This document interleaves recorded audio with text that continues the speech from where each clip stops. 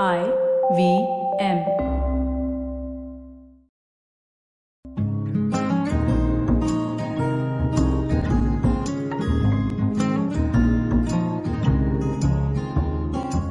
Hi everyone, welcome to today's episode of Marbles Lost and Found. I'm Avanti. And I'm Zain. And today we have Gitanjali Palikar, who is a child and adolescent therapist. And we're talking today about mental health issues in children, because a lot of us have this misconception that mental health issues really only happen to adults, because children are untroubled and carefree and otherwise they're just badly behaved. Yes, exactly. They're just badly behaved kids, yes. So you know what? I think rather than getting to a very specific question, let's set the scene and let's set the record straight once and for all. What is your take on that opinion in the first place? To begin with, hi guys. Hi, yes. So my opinion on whether there is mental health for children? Yeah, or more of just like if a child is behaving in what is considered a quote-unquote badly behaved way, he or she is just a badly behaved child, full stop. Okay. So I think in our school systems, we rush to identify children who are perhaps not being well behaved because that interferes with the structure that the school sets up. But essentially, very little attention is paid to the emotional well-being of children. So when you say mental health, let's first try to understand what the definition means. Definition is primarily psychological, emotional, social well-being. Academic doesn't really figure in it immediately. Right. Yeah. So I think, the badly behaved child is identified by someone who doesn't fit the framework that a school or a family structure establishes. Right. But very little attention is paid to why a child may be misbehaving. And is it really misbehaving? Because I, as someone who works with children, primarily feel that anything a child does is essentially them communicating to us. Right. There's a message in what they're trying to And just so our listeners know, the children that you normally work with are between what ages, roughly? So I do therapy with children from the ages of 2 up till late teens. Okay. And that surprises a lot of people. The first question I have is, does a 2-year-old, a 3-year-old need therapy? But that will surprise us, because they do. Because children, regardless of what age they are, they're human, they're individual, they have their own sense of self, they have their thoughts, they have their emotions. Right. So why do we deny or ignore the fact that emotionally they can be affected by something in their life as well? Right. Because do we just grow up, suddenly become an adult and suddenly have emotions and difficulties in coping with them? There's a very big component that we seem to ignore. If we have difficulties in our early 20s, let's say, where do they stem from? If we know how to cope very effectively with a challenging situation, where does that come from? From our childhood. Because just like we had to learn our algebra when we were in the 5th grade to get better and, do calculus when we reach college, we've had to learn something in our childhood when it comes to emotions so that we can efficiently make use of that when we enter adulthood. Right. So that is one of the major components I feel is ignored by people, who manage them, like the school, the families, the society at large. So to that end, when do parents typically come to you then? Or is At what stage of the stress? Or at what stage? Is it because, Yeah. in fact, and is it possibly to do with, strictly to do with their child's behavior, or does it also have to do with their behavior with the child? I mean, parenting is where it's at. Oh, But, parents. Do you want to get into that? Oh, I'd love to. So what I have seen, there's a trend, right?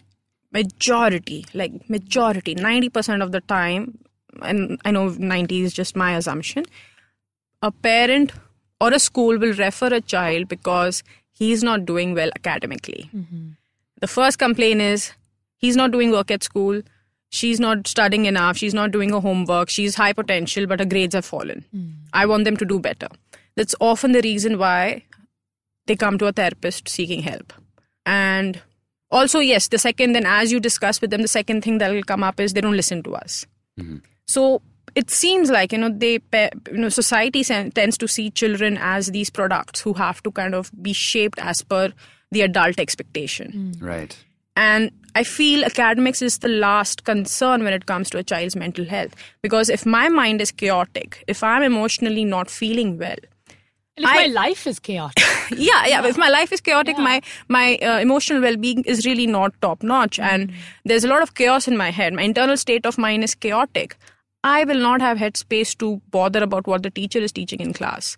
I will not bother about, I won't find any motivation or a sense of achievement to do better or more with my academics. So how do you get to a point where you are able to communicate with these kids, or they're able to communicate with you in whatever way, tell you that, you know what, this is what's bothering me? How do they express themselves with you?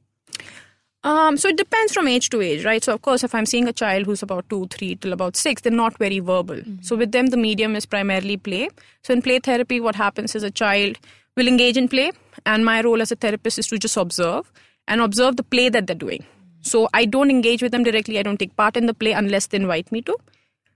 And I don't talk about the play. So when I'm in session, I have some background information, history about the child. I understand how he or she may be behaving in the school or at home and what is problematic. So now so I have that background information. I also have an understanding that why it could be problematic based on, what inputs I have got from the parents. So when they are engaged in play, they are essentially playing out their internal state of mind. Play helps them bring the unconscious out into the conscious. Okay. And I'm there to make sense of it and interpret it back to them. Mm-hmm. So when I interpret it back to them, I'm essentially communicating what they are communicating to me. And it's not something they're very aware of. They can't, if I were to say it, they might not understand it, but they also at an unconscious level understand what's happening. Right. Okay. Can you give us some examples? Sure. So, for example, children will, if they are going through something, for example, there's a kid, he is facing some challenge, like a moral challenge where suppose children are bullying him. He doesn't like it. He tells no, but he also feels they should not be doing this. So once he's not necessarily reacting to them, but he also feels a sense of injustice where someone is getting away with bad behavior. And this child is 6, let's say, right? He comes into session and he spends his entire session and the next 2 sessions actually playing with Legos, where Legos become this big mountain heap and there's a truck which just keeps ramming into it. Right, okay. Now, since I know his history, I've been working with him for a while, I know that this is his way of showing the the challenge that's in front of him, that he's not able to overcome. The injustice he feels at being bullied and his struggle in his inability to kind of assert himself. And I kind of reflect on that. Right. And he might not respond to what I am reflecting, but his play changes according to that. Okay. And I stay with him. I keep interpreting different play that he's doing. Okay, now the truck is doing this. The truck is helping this other truck. So a lot of that kind of movement is happening. And so this particular child, then after 1 session, 2 sessions, depending on how long he needs to work through this internal dilemma for himself, will stop with this play. And I know when he stops with this play, he's resolved it for himself. Right. So I'm just a facilitator. I'm not being directive. I'm not being suggestive. I'm not telling him right from wrong. I'm not telling him how to fix his life. Right. I'm actually just supporting him, being there for him, providing him the support to overcome his own challenges. Because that's what therapy does. It creates a space where I can take away their mental chaos by reflecting it back to them, creating headspace for them to problem solve their own life situations. So then when you are able to process these situations, how do you then relay that to the parents? I presume there may be situations where a parent turns around and says, no, not my child, and stuff like that. And I know of plenty of therapists, in fact, if I may say so, Avanti, yourself included, where you've had younger clients, but they had to stop therapy because their parents didn't know. And they turned around and said, my child doesn't need therapy. I'm glad you asked me that question. Can I just interject? Yeah, please. Yeah. So in my practice, I've found one very interesting pattern. Children who have stayed in therapy are essentially children who have agency. Parents recognizing that the child has agency. Now, what is agency? Agency essentially means that I'm an individual. I have my own thoughts, feelings, emotions, capacity to have opinions. Agency was not a word when we were growing up in the 90s. No, definitely not. What is agency? Individual wasn't a word. Exactly, yeah. Go play with the other kids. What's wrong with you? Okay, I'm sorry. Yeah. Exactly. Yeah. And a lot of our Indian parents primarily feel that a child who's 2, who's 3, who's 5 need not have agency. They are dependent on us. They need us for support and safety. So automatically, I need to call the shots in everything that they do. Not recognizing there's emotional agency as well. You are responsible for your child, but the emotional agency is something they discount. And what I've found is parents who recognize that my child has that agency and give it to them, those children stay in therapy through the entire process. And just to clarify that, does agency look like, okay, I'm going to be there for my child. I'm going to, give them the guidance and support or whatever.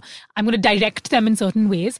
But I'm also going to recognize that they don't have to follow everything, and they can throw a tantrum and they can be unhappy about something that I want them to be happy about. Exactly. It's the acknowledgement of the fact that they are unhappy, that they're throwing a tantrum. Yeah. Giving agency acknowledgement does not mean that I accept or condone my child's misbehavior. Right. A lot of parents confuse it with that. I've been asked questions, does that mean I have to allow them whatever they want? No. I'll give an example for agency, right? You take a child for one of the superhero movies, you step out and ask your child, hey, how did you find the movie? And the child says, I didn't think it was really that great. And the parent goes, what? You've been eating my brains for a month wanting to go for this movie and you didn't even like it? I bought the tickets before. What do you think the child understood from this? Right. I have to like everything that my parents... It doesn't matter what my opinion is. Yes. I was meant to like it. But a parent who recognizes that their child has agency would have said, that's interesting. I like the movie. But even though you are a bigger fan for this superhero, you didn't think it was great. Interesting. It's amazing how that example of the former dynamic that you gave just pertains to real life relationships in adulthood and well beyond. Hey, I did all of this. Why aren't you like, oh my God, you can just think of a number of different contexts in which that applies, It's incredible. So a lot of children are discontinued who needed therapy. And, I think at whatever age they come in, if not earlier, is the right time, because we have scope of, working with them and possibly even preventing adverse effects being played out when they reach adulthood. But unfortunately, you can't force someone to stay in therapy, and no matter what you say. So what I've found is that parents, even though a child needs therapy, they will not recognize the need, because there's another aspect of it that I would like to talk about as to how parents pay attention to the emotionality of a child. Now, if I've not given them agency, I don't recognize that they have agency. The second aspect is, if I just see them as an extension of me, right? They just have to follow through or do what I expect as an adult. The old dicta that children must be seen, not heard. So that philosophy to a large extent. So if a child does well in an exam, it's a reflection on me as a parent. Child wins a gold medal. Hey, I'm the parent. Right. So in that dynamic, I may not pay attention to what my child is feeling. You're making your child's achievements about you. Yes. And vice versa. You're making your child's failures about you. Exactly. Right. And that's got to impact the dynamic itself, as well. Because if you're feeling resentment towards a child for failing, they're going to sense it. Yeah. Yes. And what happens in such a scenario as well is the child recognizes, unconsciously of course, that my emotions or my emotional needs are secondary to the parent. Right. So they grow up believing that their needs or emotions are not important enough. And this child will turn into an adult who would basically not assert themselves, be in situations where they will not have boundaries to kind of just protect their own emotional needs, or just be self-critical about themselves. If I may give an example. Yes, please. You have an adult, let's say he's an investment banker, doing well for himself, has a family, married, all of that. But he's unhappy. He is very self-critical about himself. He's very critical about his children's achievements. The wife is unhappy because there is no emotional connection. She's like, nothing makes him happy. He goes into therapy, and in due course, there are a lot of, childhood memories being spoken about.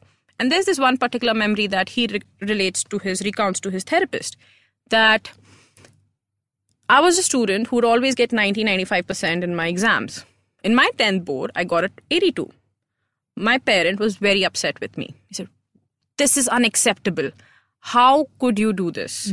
You must be ashamed, just as I'm ashamed of you. There is no excusing this, right? Very regular reaction from a parent, when a child hasn't done well. So the same thing this guy thought, hey, actually my parent was justified. I didn't really do well. I deserved the scolding I got. What the parent missed was essentially an opportunity for emotional learning. That speaks to another approach that I kind of work with my parents in explaining, is emotional attunement. Okay. Now, if the parent was emotionally attuned, after having recognized that there's agency, would have taught something to the child that they can use in their future right? The first thing is saying instead, hey, this is disappointing. I'm sure even you're disappointed. But let's look at what happened this year. Why did we get so less marks? And can we remedy it for the next time? Because it is one exam. Right. It doesn't have to be every exam. Correct. What the parent did in this situation was acknowledge what the child may be feeling, the emotions, reflected it back to them, acknowledge their own feelings here, were observant enough to perhaps recognize what has been going on in the child's life, that that's why they did not attain the desired marks. Understood what their capabilities, the child's cognitive ability is, knows that the child is capable of more. Use these observations and then emotionally responded to the child, saying, hey, let's figure out what can be done next. Right? So now the child has learning on how to deal with challenging situations. So he grows up to be someone who recognizes that he can be upset with himself for something, but also have a fair assessment of his capabilities, because he got a very accurate feedback when he was a child. And then he knows that I can work on it. Right. And so the thought or the belief that I am a failure doesn't come up. Exactly. It's okay, I failed at something. Exactly. I can do something else. Yeah. So that's emotional learning, that the foundation happens in early childhood. Imagine a house. If the foundation is weak, the house will get built and it'll have some structural damage, which you can't see. But when, there's like a really bad rainy storm or something, that's when things start falling down. The same with us. If our emotions aren't really looked into when we are children, we don't have a secure sense of who we are. Our emotional needs are not looked into. I'm going to grow up to be someone who's not really going to do well in challenging situations. Yeah, most probably. And actually, I want to take away some of the stigma that I think, or not stigma, the feeling of, I think, self-blame that's coming up, or blame towards everyone's parents that listeners or even some of us might be feeling right now, which is like, oh, you really could have done better. Yeah. You could have responded to me with emotional appropriate, But I think, I guess what I'm saying is, everyone goes through it. Like everyone's parents are kind of winging it and responding according to how they're feeling in their own lives. So here's the thing: emotional neglect in a child can happen in the most loving, good homes with the most good enough parents. We're not talking about extreme circumstances. Right. It can happen in any household. It could have happened in yours, mine, or yours. It's just very generic in a way, but it still is important. Yeah, absolutely. And self-awareness is something that parents can start with, of recognizing that, my child has agency and what they feel emotionally is something that needs to be looked into. And do you feel that the trend now, giving children their agency, really not making their actions or inactions about the parents and whatnot, are you seeing a trend like that now, or is there a lot more ground to cover generally? And I guess I'm talking very specifically about the Indian urban context. Of course. If I may be honest, I think I see a very marginal proportion of the population I work with where children have agency. And I don't mean that they are dismissive of the children or they're neglectful. They just perhaps don't recognize that this has any bearing on them. Right. Yeah, I think even a very simple example that I remember seeing some time ago is, so I swim a lot as a way of exercise. And I remember there was this kid. So usually later in the mornings is when there's kids swimming lessons, and they're usually young. They not more than like 6 or 7 at the most. And there was this young boy who just didn't want to get into the pool, and he was really just not throwing a tantrum, but he was crying. He was saying no. He was screaming a little bit. He didn't want to go in.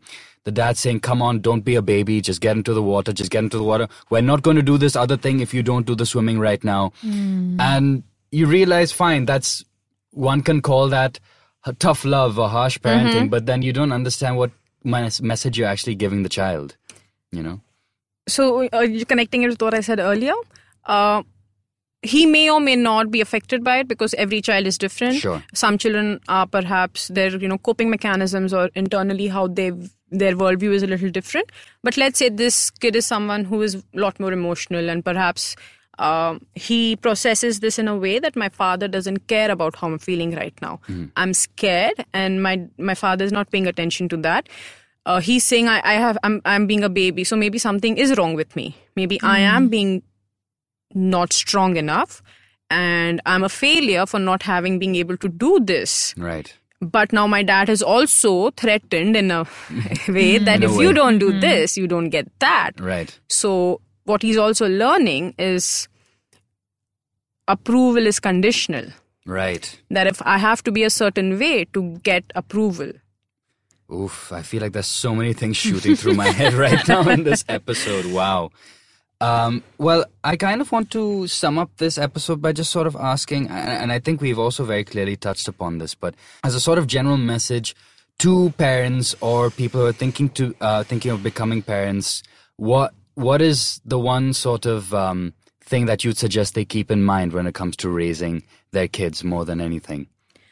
Oh, that's a big question. It's a very loaded question, I know. That they're individuals, capable of feeling. So, I think, even the work that I do with parents, what I essentially tell them is that even at infancy, the bond that you have with your child, the way the child feels their needs are being fulfilled will have an impacting result on their worldview and how emotionally secure they grow up to be. I actually wanted to also ask, does it always have to be the parent? Or can it just be any caregiver? It could be a maid, it could be a grandparent. Primarily be a caregiver. But the unfortunate thing is, that the caregivers who are the non-parents aren't the most ideal replacements. Because as an infant or even as a toddler, my sense of self comes from my parents. And if I didn't have parents and I was with my grandparents, it would be a good enough substitute, but it would still also affect me to a large extent. But to have parents around and then be made to rely on other caregivers can negatively impact some children. Again, I'm not saying it's a perfect formula that if this is happening means you're emotionally dysfunctional when you grow up. Because a lot of traits are intrinsic a child is born with. Right. So coming back to the earlier question, let's call it the primary caregivers. So the kind of relationship a child has with their primary caregivers, the early emotional needs, how soon or well are they fulfilled? If the child feels secure about it, he feels, okay, this world is a trustworthy world and I can be myself because I'm being looked after. Right. So that's something that has a very big impact on how a child grows up. Of course, as Avanti said, agency. Recognize that they're the individuals. Recognize that they have their own will, they have their own emotions, opinions, that a 2-year-old will want to decide, what clothes to wear. Yeah. They want that choice. And yes, it looks... And it's not just pink for girls and blue for boys. Of course. Yeah. Of course. And it might look like a tantrum, but essentially it is a tantrum because as the autonomy is growing... Are you allowing it or not? Yes. And the second thing is they don't have the cognitive ability yet. Right. So it turns into tantrum. Right. It looks like a tantrum to it, but essentially their brain is growing, but they also don't know how to use that. So that's where as an adult you step in. You give them options. You kind of be their guide. Just because some of this is coming, I think some people may interpret some of this as, oh, are you just saying that I need to be super indulgent with my kid and give them everything they ask for? Yeah. And I think that I'd like you to speak a little bit about that if you just could. Sort of where does one draw the line between shaping a child's personality and just allowing them to discover themselves or just give them free rein? Of course. So, I think everything kind of ties in together. You have to recognize your child has agency. You have to be emotionally in tune with your child, where you recognize the feelings they have. You understand where they're coming from. You understand what their cognitive ability is, how much they can do, using that to respond to them. And the most important thing, limit setting. Well, because I think, let's face it, you have to be the adult. Yes, you of cannot course. be the child. No. So it has to be these 3 points that are listed out. Yeah. They have to work simultaneously. Right. Because when limit setting is essentially discipline, as they say, right? Sure. What things are allowed, not allowed. So those have to be very firm. They have to be consistent. The child needs to know if I break this limit, what happens? And also when limit setting has to follow natural consequences. Consequences that are a direct result of a behavior. Not like, if you don't swim, I don't give you ice cream in the evening. There's absolutely no correlation. Here the child is just going to feel a grudge that I didn't get ice cream, you're a bad parent. So the consequence of that is if you don't swim, you're not going to learn how to swim. Yes. So do you want that or do you not want that? Exactly. Right. All your friends are in class, they are learning, you're going to be left out. It's that realization. Right. So again, to answer your question, what what happens is parents feel that toddler, very cute. You know, they don't understand. They don't understand. You know, they don't have language. They want something. So they will, you know, distract. You know, I have this question. Can I use distraction as a way of calming them down? But that's the thing. They might not have verbal skills, which is audible. But by the age of 6 months, if I'm not mistaken, a child's vocabulary is in hundreds. Okay. 800, if I'm not mistaken. 6 months? Yes. That's the thing. Just because they're not verbalizing it doesn't mean they don't have the recognize capacity. it. Exactly. Right. So they might not be able to verbalize it, but you have to work with them. So you give them limits, you repeat limits, you are consistent in enforcing the limits. And if the limits are broken, there's an understanding of natural consequences. And that is executed or applied by the third aspect that I said, the emotional attunement. You recognize how the child is feeling. You describe it back to them. Then you say, you state your own expectations. Mama said that Mama would like us to go to the park only in the evening. I would prefer that we don't go in the sun, right? I've stated my expectation as a parent. Then I give them options. Would you like to do something in the kitchen or would you like to paint? Right? We redirect them. We don't distract them. We redirect them. Sounds so exhausting. So now what happens? When I follow these steps, what I'm essentially doing is I am removing some of the emotional chaos he's feeling because he's been refused to go to the park. And I'm now giving him space to problem solve by giving choices. Right. This is a learning for the long term because when he's next in a situation similar like this, he will use these problem solving skills. Yeah. One of the crutches or traps parents fall into is trying to fix it for children. Fix it emotionally, do something that'll make them feel better quickly, or stop a bad behavior in the short term. Correct. Corporal punishment, basically. As an example. Even if they don't hit, they might do something like, if you make noise, I will lock you up. Right. A lot of Whatever, parents do yeah. that. Sounds horrible. Yeah, so there are parents who do that. So both of these are in the short term, they don't really work. Right. So essentially just focus on your child's emotional needs, what they're feeling, reflect it back to them, state your own emotions, give options when you want compliance, and when there is no compliance, natural consequences. Fantastic. And I think that actually kind of sums up a lot of the things that we wanted to talk about in this episode. This has actually been super insightful. Thank you so much, Gitanjali. Child and adolescent therapist. Most welcome, guys, and thanks for having me on. Yes, Thank you. It's been a pleasure. Thank you, everyone, for listening. I'm Zain. I'm Avanti. And we're Marbles Lost and Found. We'll see you soon.